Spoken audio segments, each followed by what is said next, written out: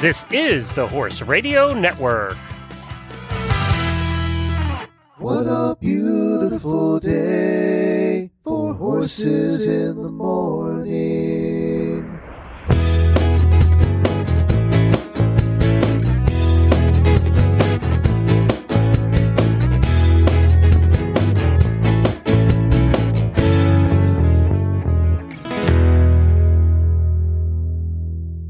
I am Coach Jenn from Ocala, Florida. And I'm Karen Chatton from Gardnerville, Nevada, and you are listening to Horses in the Morning on the Horse Radio Network for September 13th, episode 1518. Good morning, Horse World.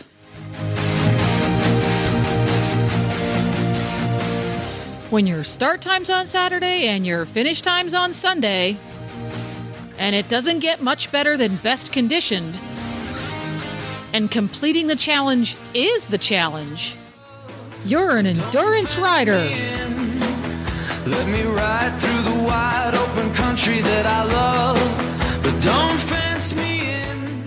Well, welcome back, everybody, and welcome back, Karen, to the second Tuesday of your month.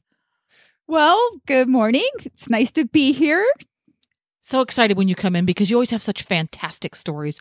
I get to live adventures vicariously through you. Yes, and we've got a bunch to talk about today. Dang, tell me. The Mongol Derby. We have coming up all three of the first place winners. They tied for first place, and we're going to talk with all three of them and hear about their adventure. Oh my gosh, that's going to be so cool. Can't wait. Yes. Yeah, and then we have a little bit of a little chat with Debby Wills, or Debby Wills, who is a crewer for Endurance Ride. I get to find out how crewing really happens. I'm going to be very interested in that. Yes. It's really cool when you have a crew as a rider, because that's kind of a luxury for a lot of us. Really? I thought you were like required to have a crew. No, like on a ride like Tevis, it's almost a necessity. But for a lot of rides, most of the rides I do, I don't have a crew. I'm on my own. And so that's how you learn to be really efficient and get everything done ahead of time and be as prepared as possible as you can. And so, but having someone that can crew for you and bring your stuff and set it up is just an awesome, kind of a cool privilege to have that. And we often don't. Huh. So get out there and volunteer, people. Oh, yes, sorry. But we don't let that stop us. If we don't have a crew, we still go and do it anyway. Well, that's really cool. What adventures have you been on in your rides with or without crews recently, young lady? Well, I did the Eastern High Sierra Classic 50, which is down by Twin Lakes in the Sierras in California. I rode Chief, and my junior, who's now 11, rode Bo. It was a really tough ride this year. We finished 33rd and 34th out of 60 riders. Our ride time was like 9 hours and 55 minutes. So once you add in our hold times, we were only like 35 minutes ahead of the cutoff time. So almost half of the field came in the last half hour of the 12-hour ride time. So it was a really tough ride this year. I think they're going to have to make some changes to it. Well, what made it harder? They changed a couple of the climbs, and the funny part is they thought that those changes would make it easier. The thing they didn't tell us is that they put in other climbs instead, or other trail instead, that was more difficult or more challenging. So they changed the route from last time. A little bit, yes. And they put us, we did some rough trail down the side of a steep mountain where it wasn't really a trail. We were just sort of surfing downhill on pine cones. Ooh. and trying to follow the markings, which, a lot of people had difficulty with. And so that slowed you down, versus the old way, which was an obvious trail. So it wasn't any trouble following it or finding it. And so most of the trail was the same, and it's always been a challenging, hard ride. So it wasn't really a lot different than what I expected it to be because I'm used to that ride. That was my first endurance ride 21 years ago. Oh, really? How cool. Yeah. Now, typically at a ride, because these endurance rides tend to, once they get one established, it tends to stay around for a while. For example, in the eventing business, big events, once they get a route established, the route doesn't change much. The direction you take the route, counterclockwise or clockwise, and what jumps and where they are on that route will change. In endurance riding, do they change the route very often, or is it pretty much the same? It just depends on the course. Like take Tevis, for example. Over the years, it's had many different trail changes along its 100 miles of trail, mainly because they've had to, due to development or trail damage or other reasons like that, where they need to reroute or change things a little bit. And so a lot of rides will do that. Some ride managers are out there working really hard each year to improve their trails and make them better, more enjoyable to ride. And so they will purposely go and change sections to make it just a nicer ride, better footing in some spots or something like that. And so, a lot of the rides are an ongoing process where the management's trying to make them better year after year. And sometimes that works and sometimes it doesn't. And in this case, it made it just a more strenuous ride. Now, you said that the change in the route slowed everybody down a little bit. Now, was it a case of you had to slow down because of that change in terrain, or was it a case that you had to go slower because it was more stressful physically for the horse, that you had to go slower in order to stay within your soundness and recovery parameters? Yes, a little bit of both. From what I was told at the last vet check, a lot of the horses were coming in with like 80 pulses and they were bouncing around. And so, I'm a pretty conservative rider. So some of that newer stuff that was really steep on the downhill that was rough, because the horses were sinking pretty deep in it. I got off and my junior got off on foot and we led down it. And so we kind of took it easy. So when my horses came into the vet checks, they were, coming right down and I didn't have any trouble like that. Mm-hmm. So, but that kind of terrain is more difficult on the horses because they're having to work a little harder, get their rear ends really underneath them to negotiate that terrain and get down through it, and not get hurt because it was rough. It's rough. It's inside of a forest. So there's branches all along the way and pine cones and it's steep, very steep. And if, it was really hard to follow some of the ribbons because it was winding, like a switchback, but it wasn't an established trail. And so a lot of the riders were going 10, 20, 30 feet past a turn because they just didn't see it, or because riders in front of them had missed it and gone straight. So now you're following the tracks of the other don't people. Don't follow the guy who's lost. Yes, don't follow the tracks. So you got to learn to really pay attention. And so, and then the other cool thing on this ride is my junior's younger sister, who's 7, did the 30-mile LD ride on this ride. 7? And she's 7, and it was her first ARC ride. And she finished. And not only did she finish, but because there were like 4 riders in front of them that kept going really fast and they would miss the turns and they ended up getting lost.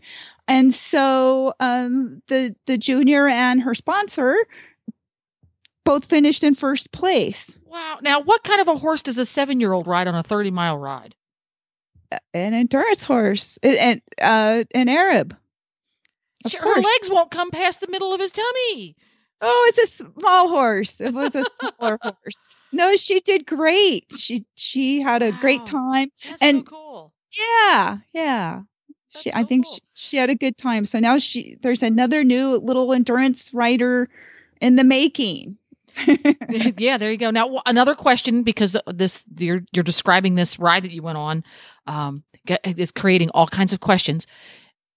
As you go through these rides, is it common practice to have to change your horse's footwear in order to navigate terrain in different parts of the course? Or is it usually a case of put on what you think you're going to need and use the same thing throughout? That's usually what I do because I use Renegades and we used them on both horses on this ride. And this was a technical ride. We were going over boulders, boulder hopping, rocks, water crossings. Some were fairly deep water crossings. My feet got wet in the stirrups, and going over where in the water were boulders and rocks. And so that's quite a test, to the boots that and I've been riding in Renegades for many, many years on this ride. No problem. They work great. And the junior, she knows how to put them on and take them off. She does a great job with that. And so, you just check them. We did clean them out at the lunch hour hold because of all the water crossings and the sand. I mean, it's just quite a mix of trail there. You go from, the water crossings, the rocks, the boulders, some sand, forest footing. It's just just almost everything you can think of that we ride through. And so we did take the boots off just to make sure that that they were clean underneath inside, and put them back on and went on our way and finished the ride with them, and they worked great. Yeah, and you definitely want hoof protection on a ride like that because of all the rocks. Yeah, especially the ones in the water. That could get really dicey. Right. And and we need good shoes or boots on us too, because we did a lot of the downhill with the boulders and stuff. And it doesn't take much of, bumping your feet into those before you end up with, your feet getting sore. You're going to be lame. Yeah. Right. Yeah. You need good tread on your own feet. So, as it turned out, I was going to, originally I was going to ride, Bo the first day and Chief on the second day of the ride.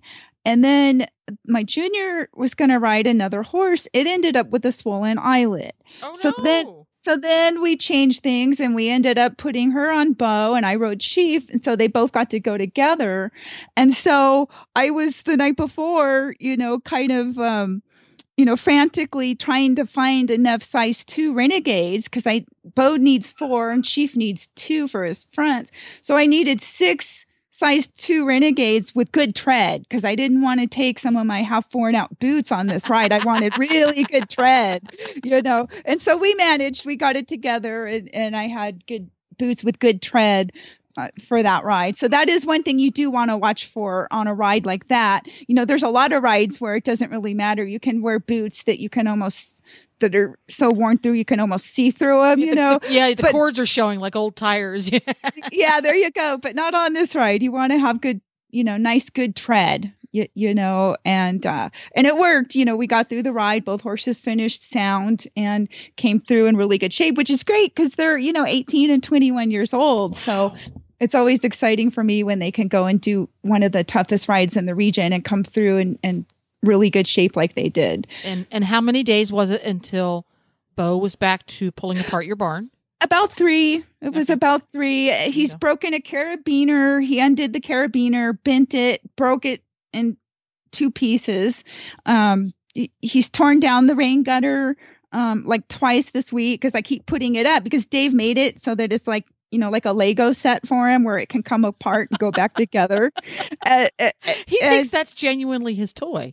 Yeah. He does. He gets bored really, really quickly. And before I could get another carabiner on that one stall door, I look out, was it last night or night before last? And there are the horses grazing on the back lawn. There you go. See?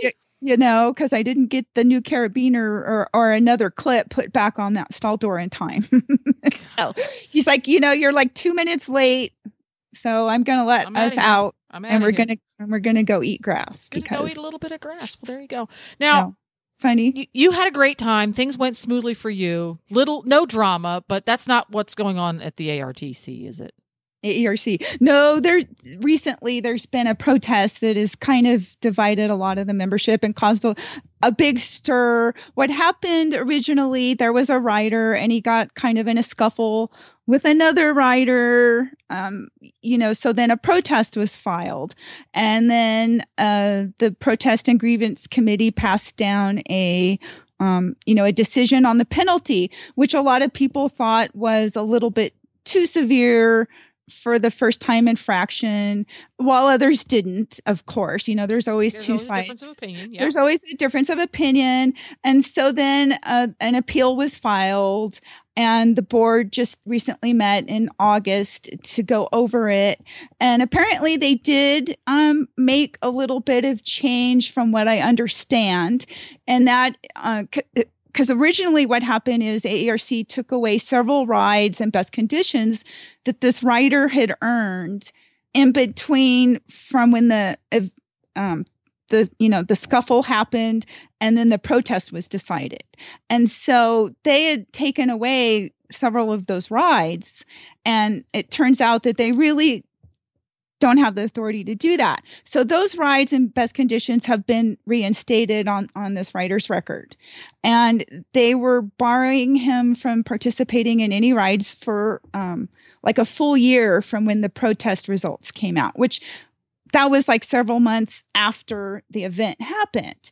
And so that was, quite a long time. And so I think what they came up with is now he's banned through the end of this ride season. So he'll be able to start riding in the new ride season. And they've also allowed it so that he and his wife can go and attend rides to help out. Because originally, I guess when AARC bans somebody from riding, they're not even allowed to go to a ride, even if they're not riding. And so in this case, because this person helps out so much and so many people depend on his help in order to run these rides, that he is now allowed to attend the rides if he wants to. And so they did try to come up with a compromise. They're working on improving following the procedures that they need to follow within their committees and with the board. And from some of the people I've talked to within the AARC, they're trying really hard to move forward with this and to be more fair to the members and to, set up procedures that will be followed and, try to make things, some of them are really trying hard to do what's right and make things better. And, nobody wants a surprise, right? It sounds like I'm a newbie. I'm a neophyte when it comes to endurance riding. This kind of thing where there's kerfuffles where somebody gets into trouble for it, that doesn't happen very often, does it? It happens all the time. Oh, really? Really? That's why I think some of us were surprised at what the penalty was, because we've seen far worse than that happen at a ride with nothing ever happening. I mean, and that's the thing with the board wants everybody to feel safe, that there's, no threat of violence or, any kind of fisticuffs at the endurance ride, please. Exactly. And so I think maybe this, hopefully, it will turn out to be in a good way, that people will be a little bit more responsible in their behavior and show a little bit better etiquette and be able to deal with their, anger issues when they have a problem with another rider, and realize that, if you're going to act like a jerk, then you're going to have a penalty applied. And, and in this case, nobody was denying that the person that received the penalty wasn't wrong. He was wrong in what he did, and he did deserve some sort of penalty. It's just, that's where then the debate comes in, because like you just brought up, does this happen? Yeah, this kind of thing. I've seen actually people in fist fights at rides over the years. It's the dark underbelly of endurance riding. I it's just any kind of group of people and doing events. You're gonna have some controversies at times, and people that don't get along, or people when they're competitive are gonna get into little disagreements. And I think, for the most part, everybody does, get along and they work out their differences without it having to erupt into any kind of, fisticuffs or an emotional does one guy disturbance. Does one rider slap the other rider with a white glove and then it's pistols at dawn? Could be. I mean, I've seen people throw buckets at each other. Oh my gosh. Silly, it's just like, I don't know. Let's all be adult here.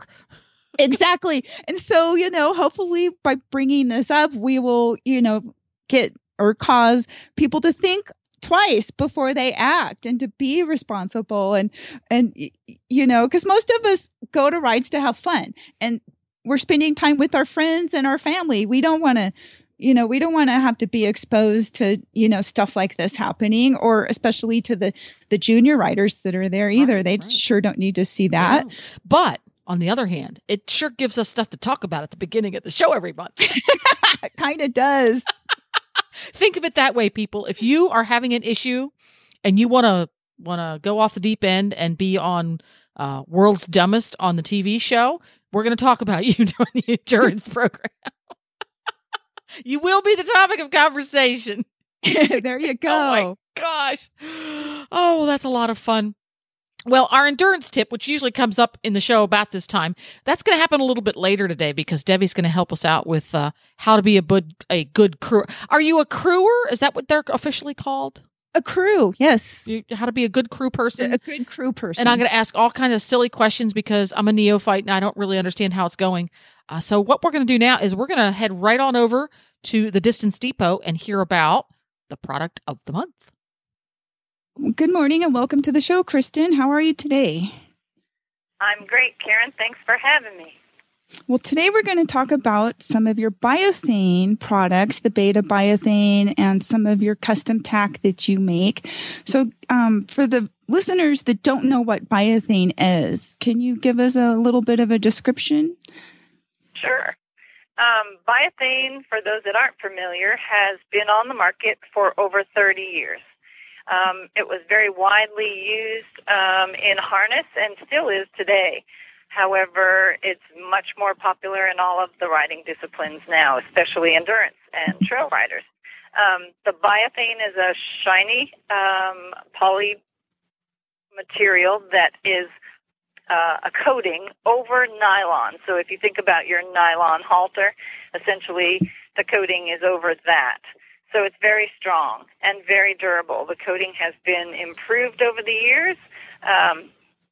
It's basically a PVC coating, but it's very durable. It's waterproof, easy to clean, molds to your horse. It's really a fabulous product. And that describes the biothane. That's the shiny material. Then they've come out now with the beta. And the beta biothane is a matte finish material, which looks like leather.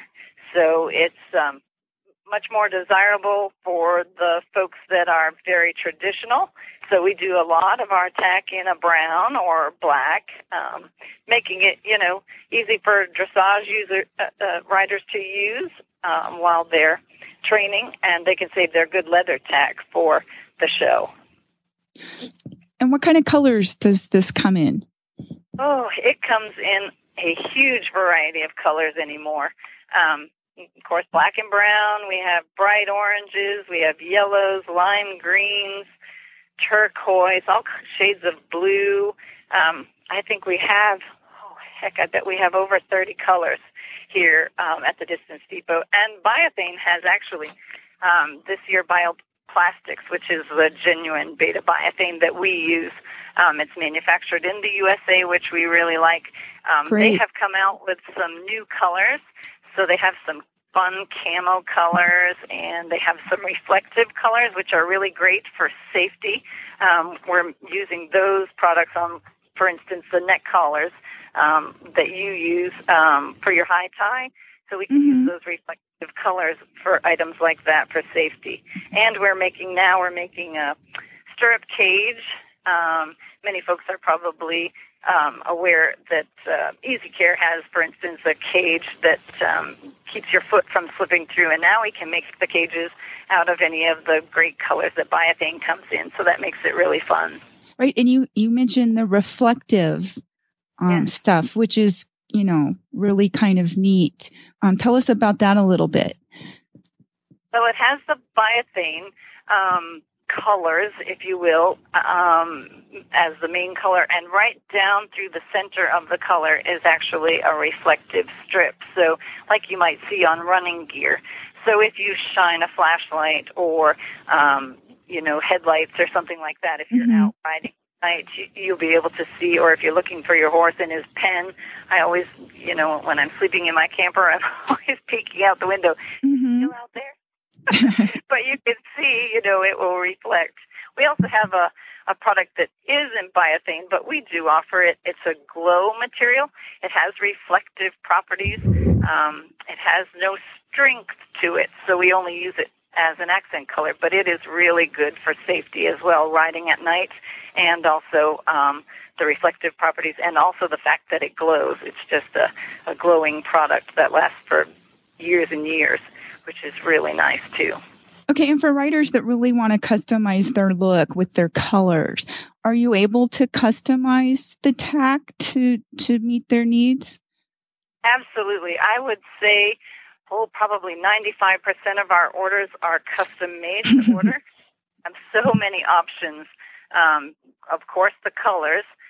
We prefer to use the beta material, which, as I mentioned, is the matte finished material. It's a little thicker, so it comes in thicknesses, and it's comfortable for the horse to wear, whereas that biothane, the shiny biothane, only comes in one thickness. Of course, they come in different widths, but It's very customizable. They can choose their colors with accent colors and so on, so it's a lot of fun for the riders that really like the colors. And what's the difference between having brass or stainless hardware? Well, I think brass is actually a bit softer. I've heard it's a softer metal.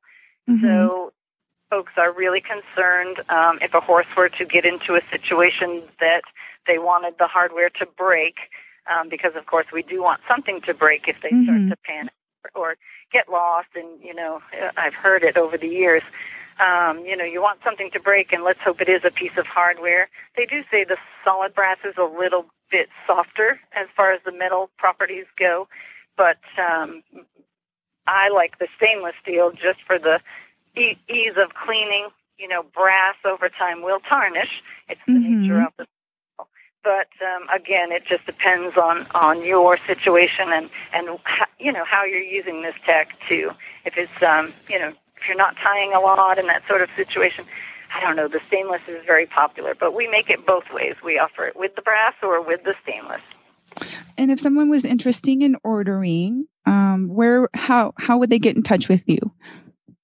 Well, they can visit our website, which is thedistancedepot.com, or they may phone us toll-free, 866-863-2349. Our website does have a bunch of information that we've talked about today on the site. We also have a measuring video and measuring instructions if your horse is hard to fit. So if you want to measure for us and provide us with measurements, we're happy to customize your tack that way as well. And what is the lead time usually when somebody places an order? Well, it's usually very quick. We do our best to get our orders out just as quickly as possible. I've heard that we have one of the fastest turnarounds in the custom tack venue. We can typically get our tack out within a day or two of your order. So people are always amazed at how quickly they do receive their tack.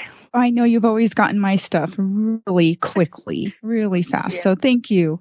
And thank you again for being on the show. Well, thanks so much. And speaking of Distance Depot, I want to find out how everything went with your brand sparkling new and very attractive teal-colored tack from the Distance Depot. Well, it is awesome. It's a kind of a newer color. It was introduced, I think, a year ago or so. And I ended up getting a dog collar for one of my dogs in that color, and I really liked it. So then I got Bo a set of teal from the Distance Depot, and we used it at Tevis, and he looked just smashing in it, of course. And then I used it on Chiefy at the last ride, and I think Chief almost wears it better than Bo. He looks really cool in it. I get a lot of compliments. Now, it's interesting that they can't share boots, but they can share tack. You mean like their hoof boots? Yeah. Or no, they can shoot, my boots are all mixed up. Are you kidding? I don't keep track of which boots go on which horse. As long as I get the right size on a foot, that's all I care about. Yeah, no, they can share boots and they can share, as long as things are clean, actually, both horses can share everything as long as it's clean, basically. Yes, but but the tack does look really nice on a flea bitten gray horse. The teal beta does. Yeah. It looks really nice on him. Yeah. Well, I hit up the Distance Depot recently too because I got a set of custom reins from them. Cool. And being an English rider, because they can make the reins in English or all kinds of different styles because they're custom. But I needed the extra long ones for Nigel the dinosaur. And I love them. They are awesome. The bio thing, the beta that they use, beta is the man-made product that is matte. It looks like leather. Is just so soft because I have some other tack that's made by some company that makes it in China somewhere. And it's kind of crumbly and crunchy and it's not pleasant to hold in your hand at all. And it's so soft. It's just like having nice, well-worn leather. So, yes, Kristen. The beta is great, and it cleans up so nice. Easy peasy. Yeah, everything just washes right off. Yes. And speaking of clean, we've got the Three Musketeers coming up here. Yes, we do. I was able to arrange an interview with all three of the first place finishers of the Mongol Derby this year. They finished together in a 3-way tie, and we have Will Comiskey, who is from Australia, Heidi Telstad, and Marcia Hefker, who are both from the United States, and they're both actually endurance riders already, and I think Will is going to be doing one. Well, thank you all for joining us, Will, Heidi, and Marcia. Good morning. How are you? Good morning. We're doing great. How are you? Really good. Well, let me just start. I want to go through with each one of you one at a time and find out why you wanted to do the Mongol Derby. So let's start with Heidi. Oh, no. That means I have to go back to when I was laying in bed being lazy with a broken rib and punctured lung and trying to find some more adventure into my life. So I found this and applied. Okay, well, how did you get the broken rib and punctured lung? Did it have to do with the horse? Of course it did. I fell off my horse, and it wasn't the fall. It was him jumping around and stepping on my back that caused it. Oh, no. And this made you want to go do the Mongol Derby? I know. It must have been the painkillers I was on. Okay. And so what inspired you to actually go ahead and enter and go do this? I really wanted to bring awareness to my charity, which is the BC Epilepsy Society. And this seemed like a perfect combination, get adventure and awareness. Wow. Okay, Marcia, what about you? Oh, wow. Mine's not as dramatic as that, Heidi.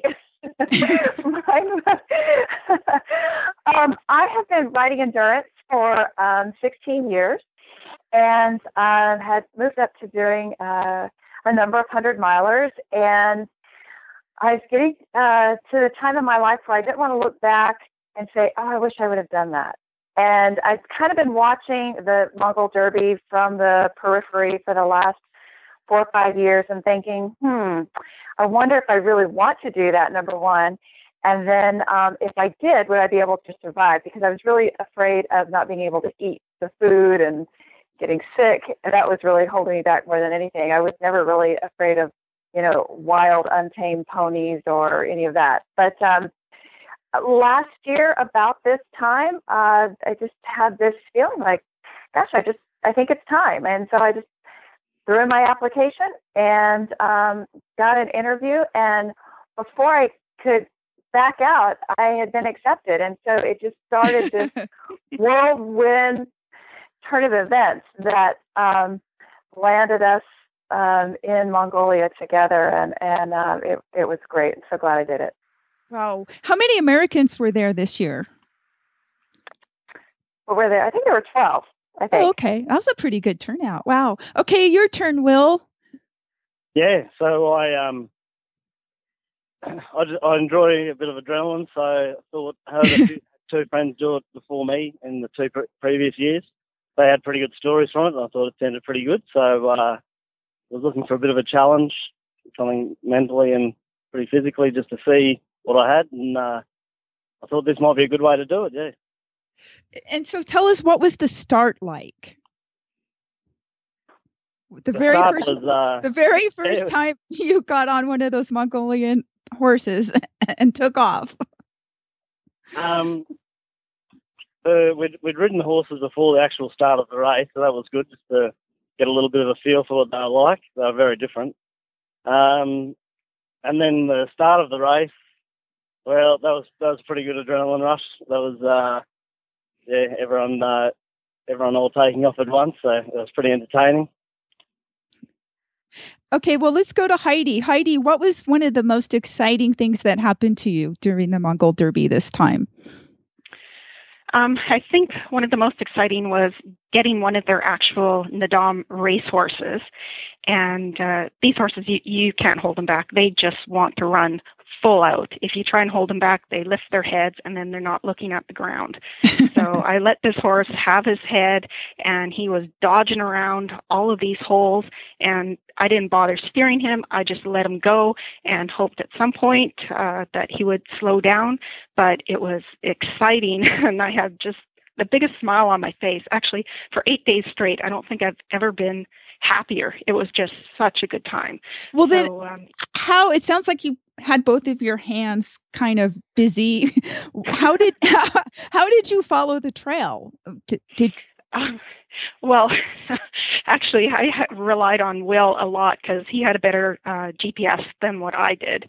I could bring mine out every once in a while when the horses were tired and get a good look. But often when you're letting the horses go, you get a little bit off track. And whether Will was yelling at me or I figured out that I needed to come back, that was about how I did it. It was exciting. Oh, and Marcia, we saw a photo of you on the internet when your horse was going kind of sideways, as were you. Tell us about that. Yes. Well, I think I know the one you're talking about. Here's the funny thing is I hit the dirt 4 times, and what I can remember from each one of them is click, click, click, click, click, because the photographers were right there to catch it all, frame by frame. And so that one that you're talking about in particular was when I had just bounced up on this horse. And as it turns out, he was one that didn't like pressure on the bit when you first get on. And this was like one of all of them. And as he was fighting against the pressure of the handler holding him on the ground and me, he went up, fell back, fell with me down, and it wasn't a big thing. They are ponies; they are small. It wasn't a long fall down, and I held onto the reins, and he pulled me back up, and I could hear all this chatter behind me, and it was the herders speaking Mongolian, and I quickly yelling to the interpreter, "What are they saying? What are they saying?" They're saying, "Oh, you got to give him his head. Don't hold the reins tight. Don't hold the reins tight." And that's kind of the scary thing on these little things, because most of them like to bolt when you first get on. So I was like, okay, I'm giving him his head, and put my foot right back in the stirrup and swung up and gave him his head. And the herder trotted with me a few steps and then handed me the lead line, and off we went. And that horse was amazingly fast and so fun. And I think that was the case with most of these horses, is that the mounting and getting on them was the trickiest part, if you want to call it dangerous. It's just a little tricky because they're all, semi-wild and so, once you just got on and went, they were great. At least that's how it was for me.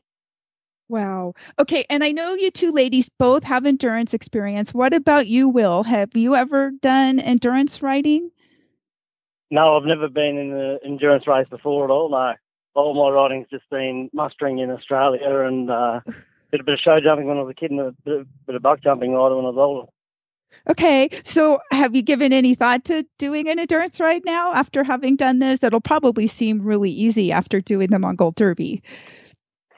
Yeah, so I've come over to America. Actually, I got in yesterday to catch up with these guys and another girl, Courtney, from the race. And then we're going to go do one in Utah in a couple of weeks. Oh, good, good. Heidi, describe the food for us. What did you guys eat? Actually, I was quite impressed. A lot of the families had prepared fresh food for us, which was rice and mutton, and usually the vegetable of the day was potatoes. And sometimes we would have a pasta-type noodle with mutton again, and maybe a potato. And it wasn't as bad as I thought it was going to be. I had heard stories that you get so sick of it by the end of the race, but the families, every little house or station was just a little bit different. So I survived quite well. Wow. And I see in some of these pictures, you guys look like you're wearing winter clothing. What was the weather like, Marcia? So it was rainy at night, a little chilly during the night, and then during the day, it would be cool in the morning, warm up. I don't know exactly how warm it got, but I would say that the hottest it ever got in the southern part of the country when we were the southern points of the ride, maybe in the 80s, mid 80s. But it just never was just horribly hot for a long, long time. Maybe there was one day that I can remember it was hot, but the rest of the time seemed to be, it had a nice breeze. And as we went further north, the temperatures kind of hung around in the 70s, I would guess. And you'll see us wearing our jackets and that because we usually start out to be cold in the morning and warm up midday, and then we take it off. And then towards the end of the ride, it was raining during the days.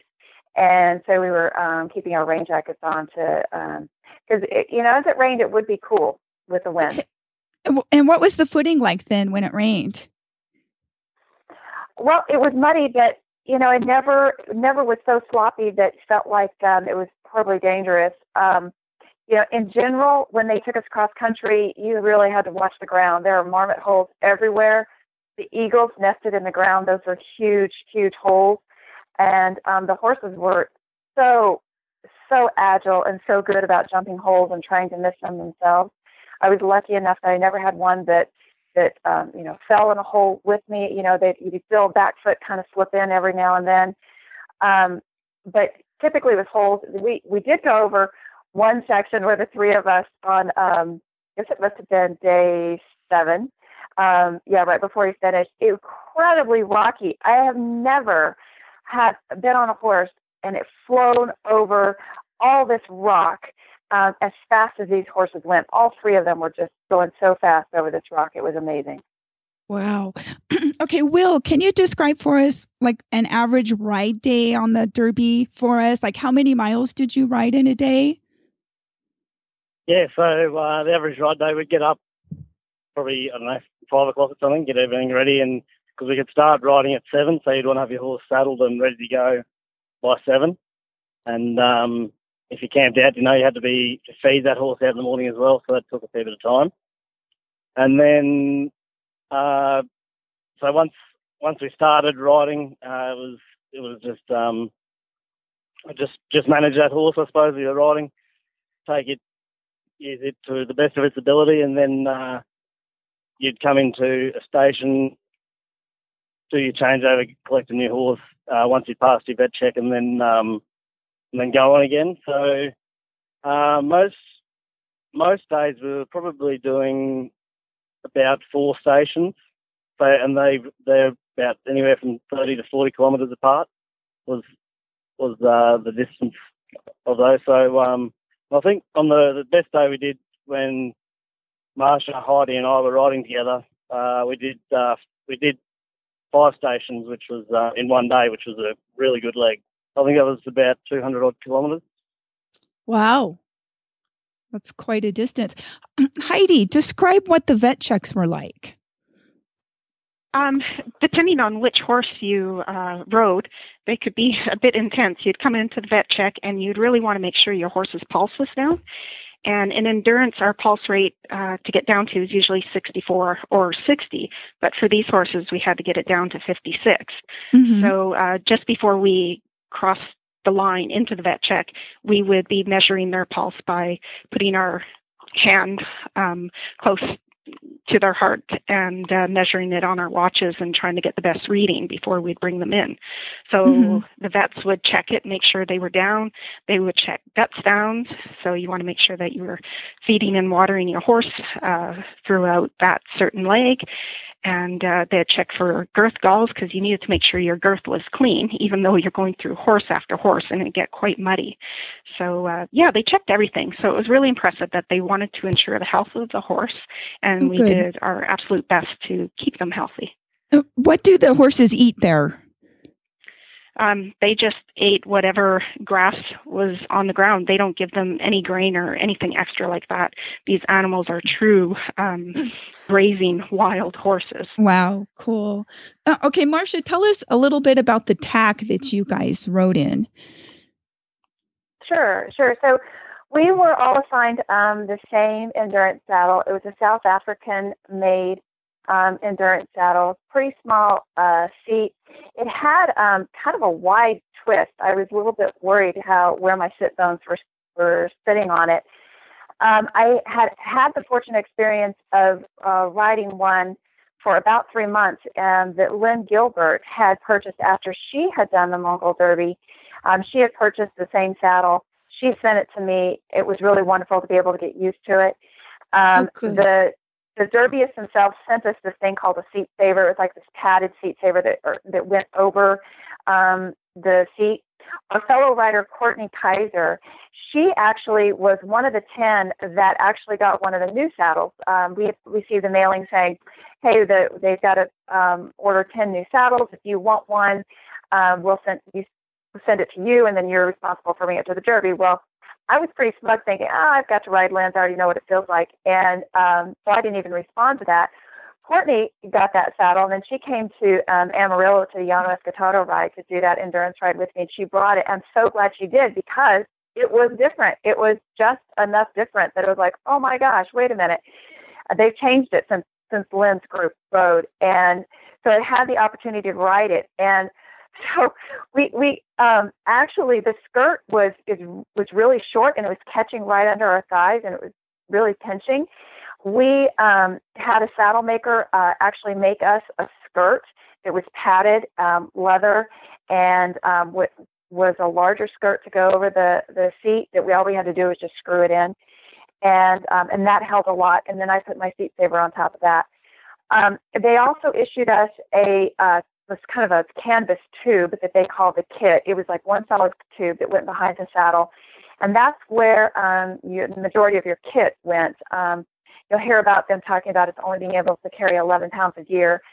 You could split that between your kit and your hydration pack or whatever you're wearing on you, but a lot of that was inside that. And that was another trick that you had to get good at, and that is getting your kit attached to your saddle very tightly. I mean, you need to have no motion whatsoever. So you're talking about it attached to the sides, but then it also needed to be strapped down so it would not bounce any way whatsoever. And I was lucky enough that Heidi and Will and Courtney, Maddie and Julie were all in our training girth for 2 days prior to the start of the race.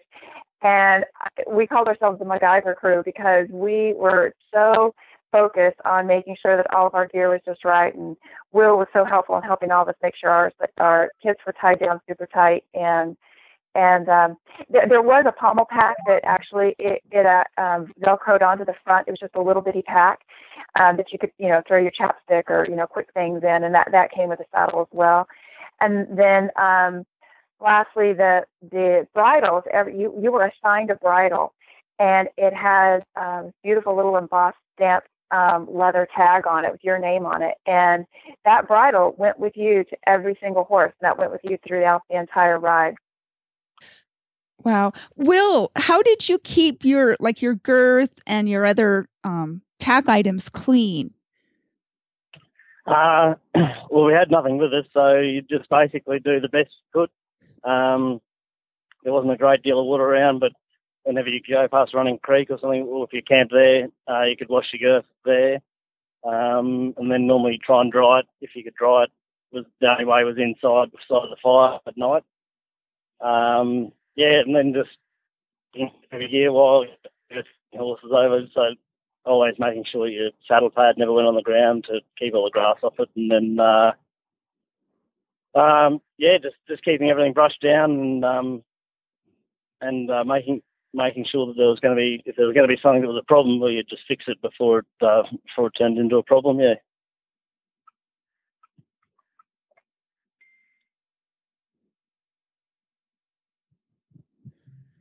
Did Oh, you there? did you hear? I was just asking if you had any saddle sores on you.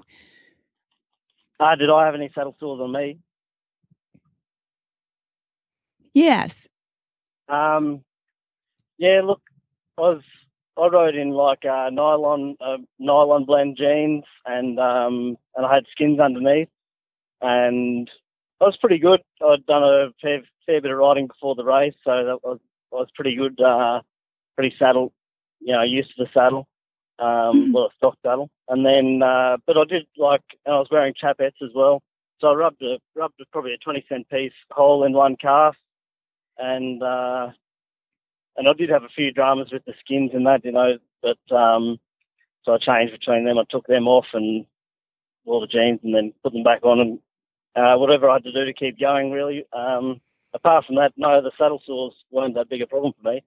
Oh, good. Well, Heidi, tell us a little bit about how you guys kept up with keeping yourselves and your riding clothing clean. Clean. I don't know how clean we really did. I don't think clean was used a lot there. No. I was wearing 3 pairs of breeches, and on the first night I had to get rid of one pair because it was raining so hard, and where we were camping out at was a lot of cow manure and horse manure, and of course when it rained it got quite mucky and disgusting, so I left the pair of breeches that got really dirty there. A couple times when we had stops at one of the year-twos or stations, we tried to wash our clothes just in the river, and you don't really have much in the way of soap. And then we would hang them in the year-two at night and try and keep the fires stocked. But the next day, you were just putting on wet, smelly clothes once again, and it was difficult because it was cold in the morning and you're in soaking wet clothes, and you just decide that you're going to forget anything that hurts or that smells or is disgusting. But at the end, actually, I don't even remember smelling bad anymore. But I just got used to it. You're making it sound like so much fun. I was used to you anyway. That nose blind thing they talk about on that one TV commercial, I think that might have happened. I think it did, definitely. For sure. I know. Okay, so let's finish up. Marcia, how did you guys end up coming in and finishing in a 3-way tie together? Okay. Well, so throughout the race, there was about 6 or 7 of us that were really pushing through the front. And for the most part, we're riding in pairs. And Tatiana from Great Britain, Venetia from South Africa, they rode. My name was a pair. Courtney Kaiser and I rode together as a pair. Will and Heidi rode as a pair, and it just kind of filtered out that way. Shannon Knott, another great Australian rider, he was in the mix there. And as things just kind of filtered out, then it was the 6 of us, the 2 pairs minus Shannon. And then on the 7th day, as we all, again, there was more filtering due to other events, and it ended up where Courtney was back, had to serve a penalty, and then Tatiana and Venetia had issues with one of Tatiana's horses, and so there Will and Heidi were with me up front pushing ahead, and we kept going, and it was our horses would go better together, and we kept studying the GPS, and we figured out on day 7 there was no way that we were going to be able to get it to the finish, but we were going to be able to get it to 27, which was the last station before the end. And we just talked about it, that, did we want to keep racing, or we could tie, we could do this thing together, and we decided we'd like to do it together. And I think it helped each of us out in that we didn't have to focus on trying to race each other, but yet that we could still enjoy the last part of the ride. The next morning, the last day of the 8th day, we got up, talked about it again. It's like, yep, this feels good. And jumped on those last 3 horses and just kind of trail rode in the last 20K and took selfies in the forest and laughed and joked and got to really look back on this journey and take a big, deep breath. And it was, I think we all agree, it was just a beautiful way for us to finish as friends and as comrades and and it was just the perfect ending for us for this great adventure. It sounds like it. Well, congratulations to all three of you. Would any of you go back and do this again? Not me. I don't think not me either. It may be too soon to ask that question. No, if I went back to do it again, I probably wouldn't be so focused on racing. I'd love to get to spend more time with the local families and enjoy the whole ride a lot more, because we were racing pretty hard, so that took a lot of the focus. So I think that'd be what I'd focus on if I went back again. Wow. I don't feel. I'm kind of like Heidi. I don't feel like I would do it again, just because I felt like I was so lucky.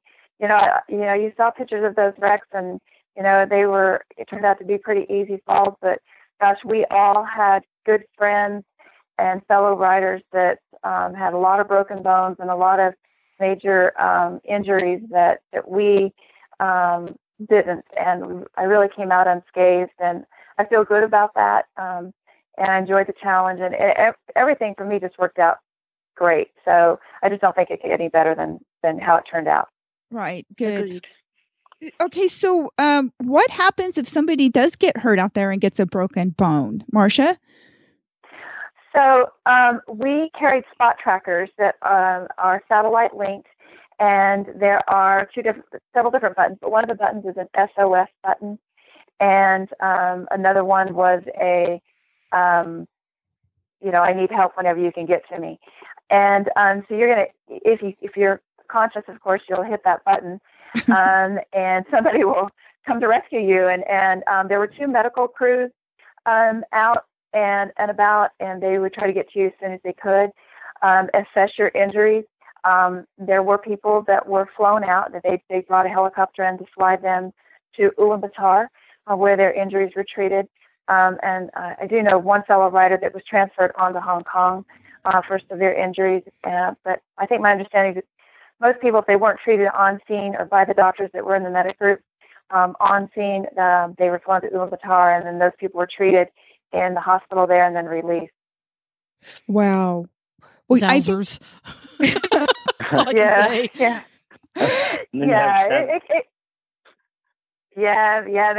Then Shannon, poor Shannon. I mean, he finished the race, and he just sent us an X-ray yesterday that he has a compression fracture in his neck and is now in a neck brace just because he wasn't feeling right and decided to get an X-ray of his own neck.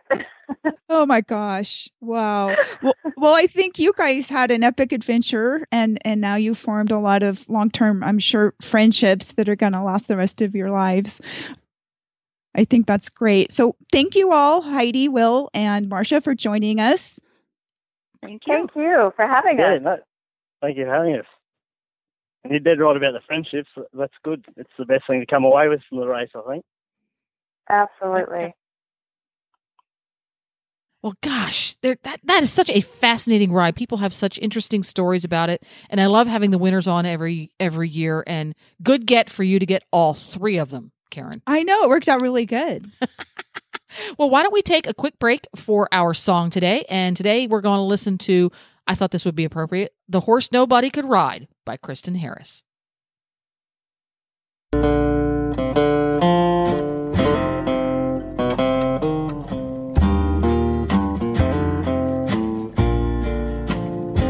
She was a wild young Mustang, no bridle, no reins, full of fire and spirit inside.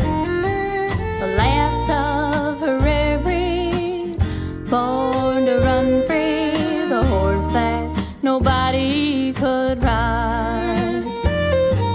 100 young takers all tried to break her. Their stories were told far and wide. Sure as the wind blows, each cowboy got thrown by the horse that nobody could ride. Then down out of Cheyenne came a quiet and shy man who dared to try something that no man had tried. He sat down in the warm sun,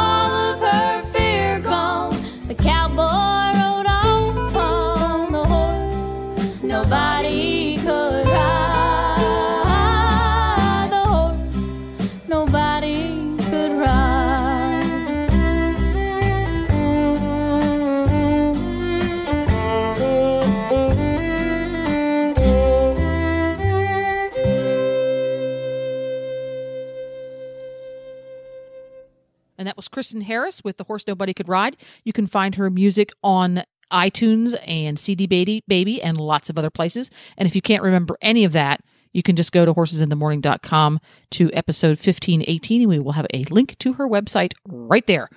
And you are listening to Horses in the Morning on the Horse Radio Network, the monthly endurance ride, which happens the second Tuesday of every month with Karen Chatton.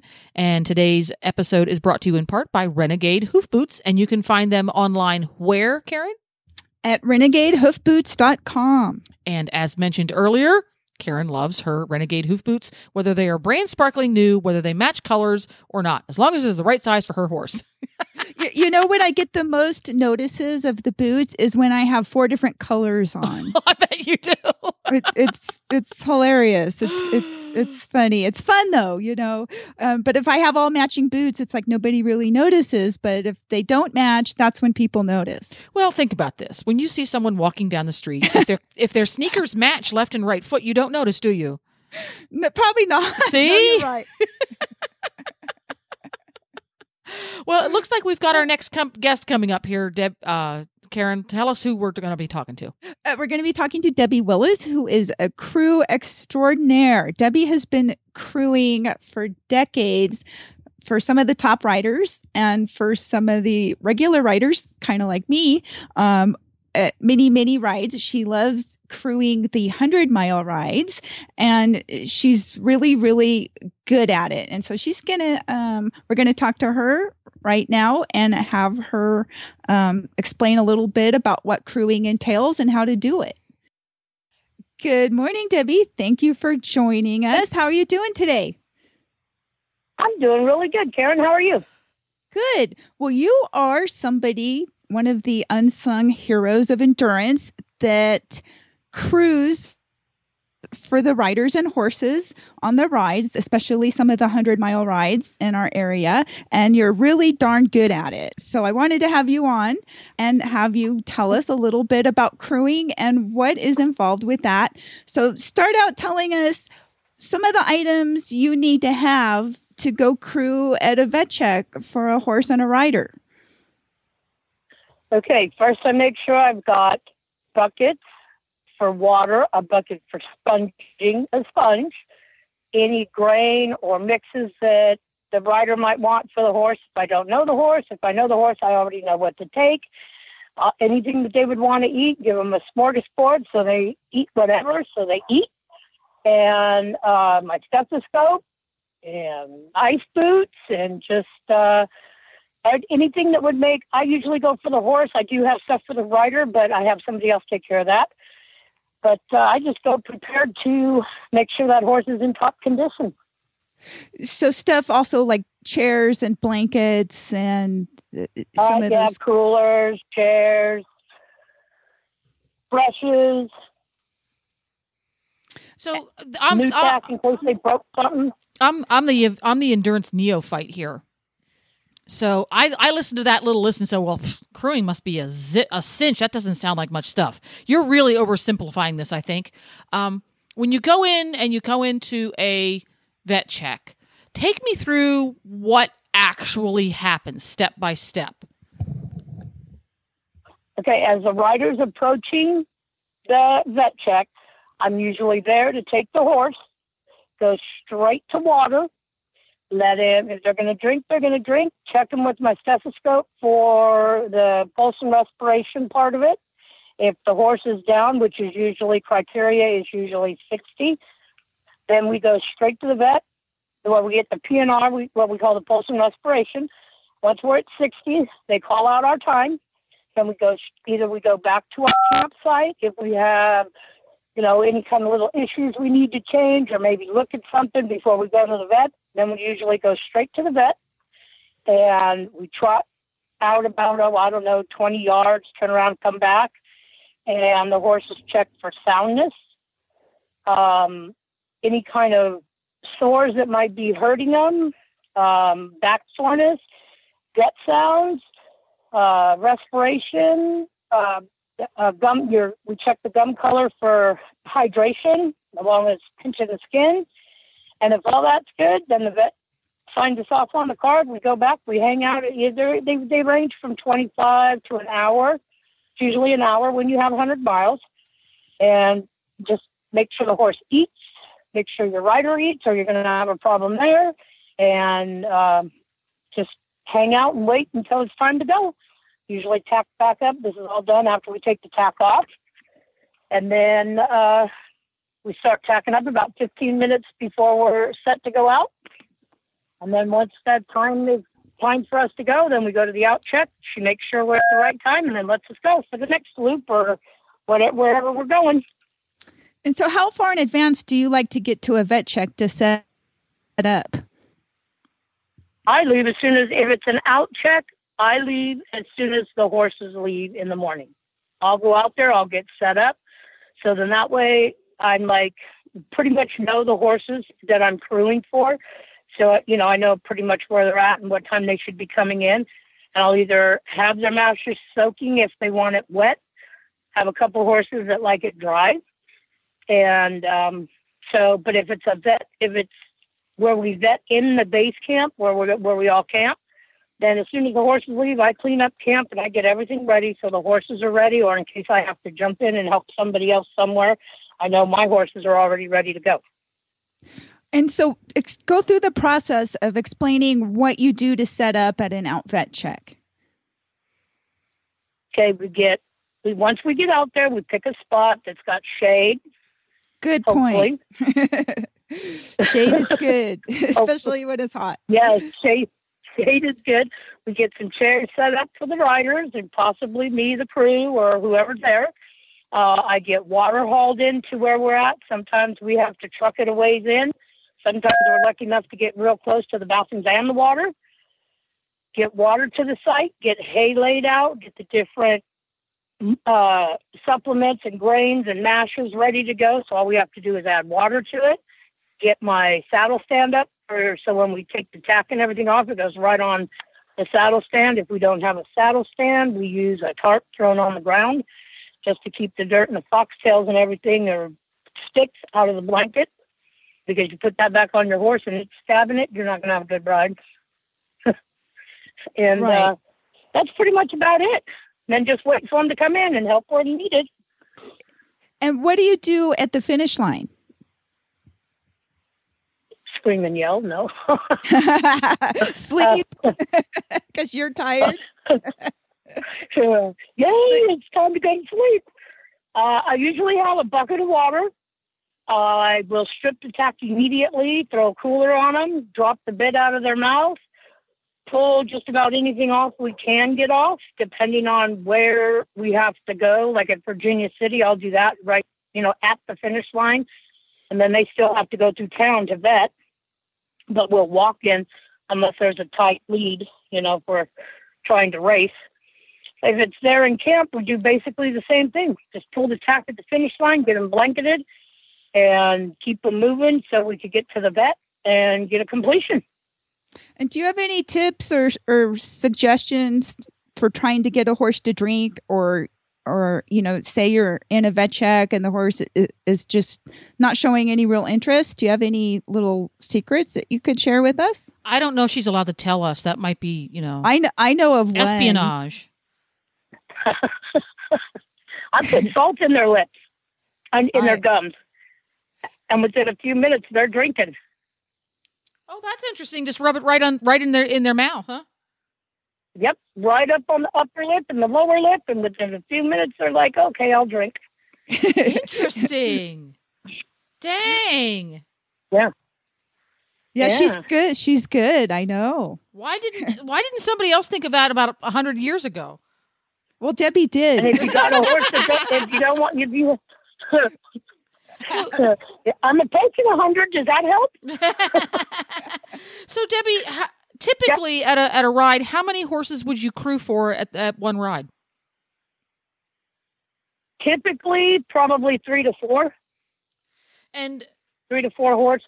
I know 3 to 4 horses just in my camp, and then, but I can jump in and cruise. Man, I've crewed like 6 or 7 horses in one ride. So I know in some sports, the when things happen is very closely timed. So whenever you're crewing, if you're going to crew for 3 horses in a ride, can it get tricky to be in basically 2 places at once? Because if you have one horse that's way in the front and he's at a check, and there's another horse that's way, way, way behind, could that first horse get to the next check before the next horse got to the previous check? Is there some kind of a scheduling thing that you really have to watch out for?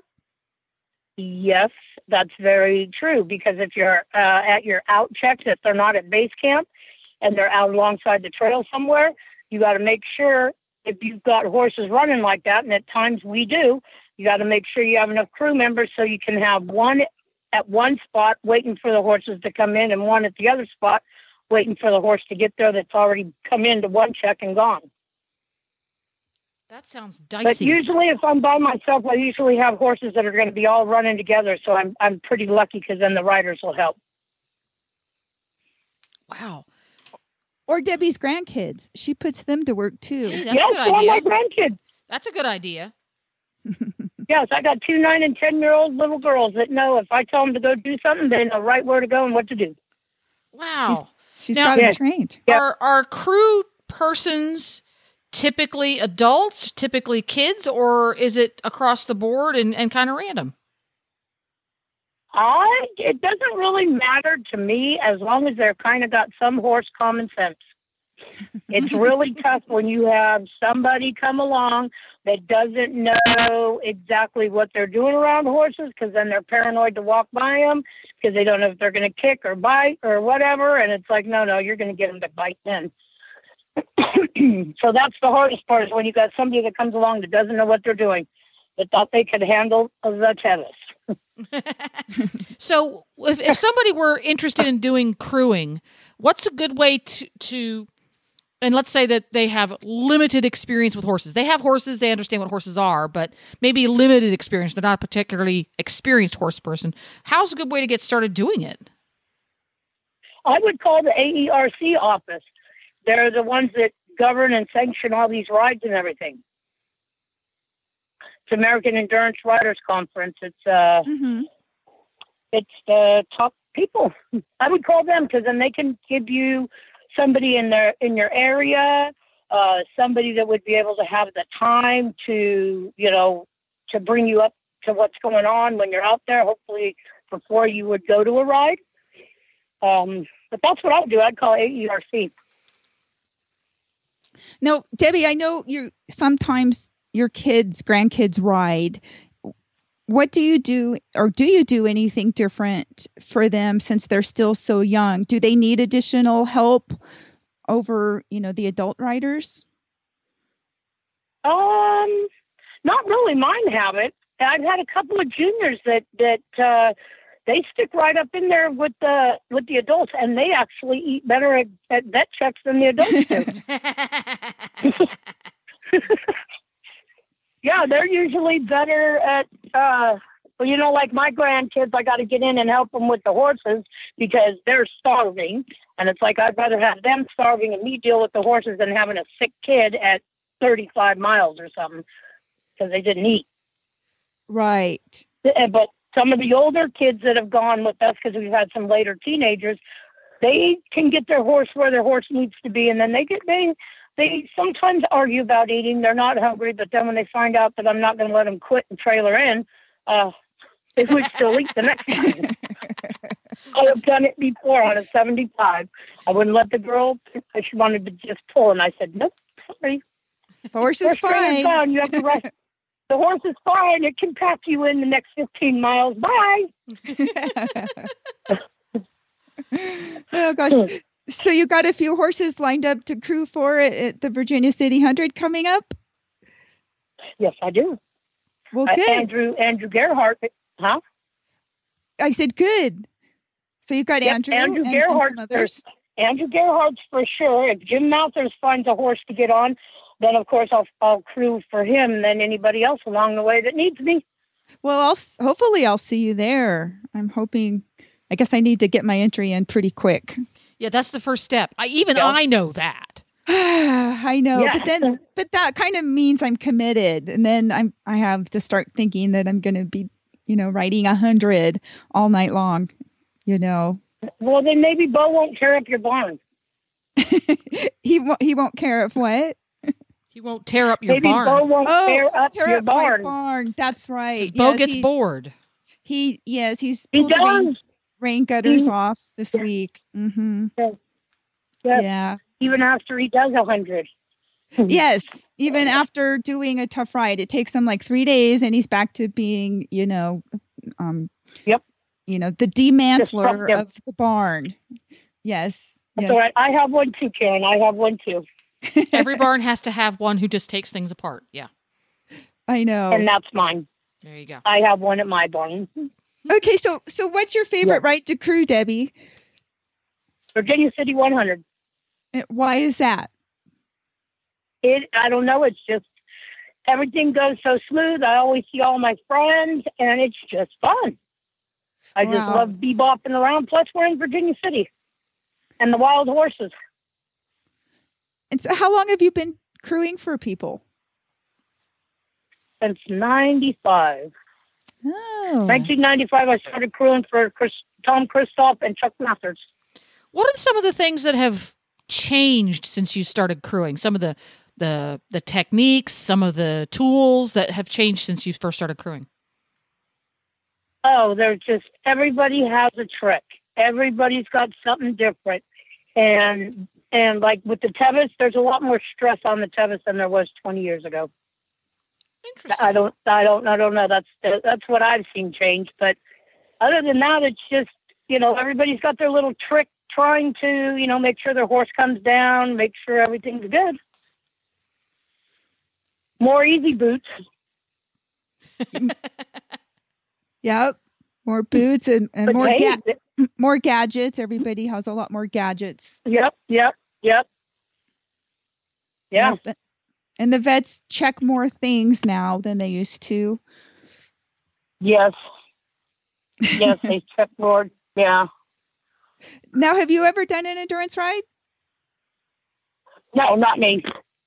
I've never had the desire to cruise that fast on a horse for X amount of miles, but I enjoy being on the ground when they come in and helping them out. I like the Sunday stroll. Down the trail. I'm not one of them fast riders. Plus, I have some ailing parts in my old body now. Don't we all? How many horses do you have of your own?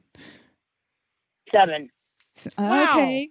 Yeah. And they range from 2 years to 27.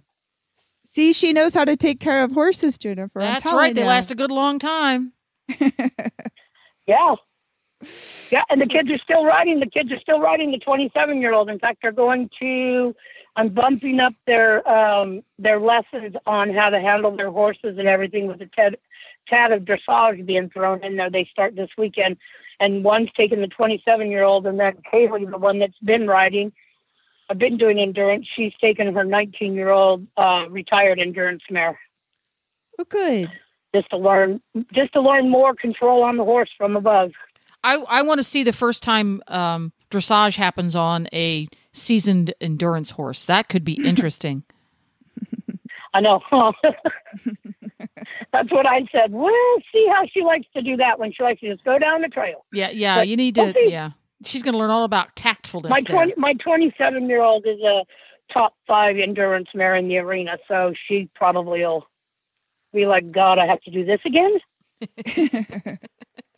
Oh gosh. Yeah, well, Debbie, go ahead. Oh no, I was just going to thank you for joining us today and tell you how much we all appreciate having you at the rides helping. Sure, thank you. It's fun. Thank you guys for wanting to continue to ride. Sure.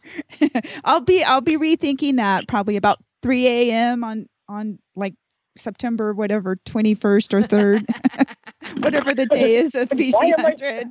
Why am I still doing this? Why am I doing this? The start is what gets that ride. That ride being, the start of that ride is the best in Virginia City, when we start in the middle of town in the dark with a police escort through town. Yeah, that is pretty cool. Cool. Well, yeah, that's pretty fun. Well, thanks again, Debbie, and I'll see you soon. Now, I have 4 million more questions for Debbie, so we'll have to have her on again, or some other crew person, because I just find that whole thing fascinating, that part of it. So in the meantime, we need to tell everybody where they can find more information about upcoming rides. They can go to aerc.org, and there's a lot of information on there. There's a lot of educational links, which they can go look at if they want to learn about crewing or riding. There's a ride calendar, so they can look up rides online for their region, or their part of the country, and find a ride. That's a great way to get started in the sport. You can go look up a ride. Again, it's aerc.org, and all the contact information is on there for the ride managers. Get in contact with one of them and ask if you can, come and help or come and watch. Also contact, like Debbie had mentioned, the AARC office, and they can help you. They can help you find a mentor or somebody that can give you further direction that's close to you. Either, you can find somebody online that can help you, or that's, nearby, close to you. For learning about crewing, really the best way is to find somebody like Debbie and, become her buddy and follow her around and watch and learn. There you go. And if you're working with Debbie, be prepared to eat your granola bar when you are told. Be prepared to do everything when you're told if you're with Debbie. Well, this has been a lot of fun. We're fresh running short on time now, so we're going to wrap things up. And you can find links to today's guests at horsesinthemorning.com. Just go to episode 1518 for September the 13th. And you can follow Horses in the Morning on the Facebook. We do a lot of chatting even during the show on there. Just go to Facebook and search for Horses in the Morning. And you can also follow us on Twitter. Our handle is Horse Radio. And you can have every one of the Horse Radio Network shows with you wherever you go by downloading the free Horse Radio Network app for your iPhone or Android. You can go to your app store and search Horse Radio Network. You can download it today. It's quick, it's free, and it's easy. Or you can subscribe via iTunes and don't miss anything. And thank you once again to Renegade Hoof Boots for helping to support this show, as well as our auditors. You can become an auditor by going to horsesinthemorning.com and clicking on the auditor banner. Check it out for as little as $1 a month. You can qualify for auditors only perks. And Karen, what are you up to till we see you again next month? Do you have any rides in between? Possibly the Virginia City 100. You must enter, so we have more things to talk about. I know, and hopefully we'll have the AERC National Championship to talk about next month as well, and the AERC boxing match. Oh, no, sorry. No more of that. No, everybody just chill out. Everybody's going to be fine. Everybody's going to be fine. All right. See you next month, Karen. And everybody else, we'll see you tomorrow.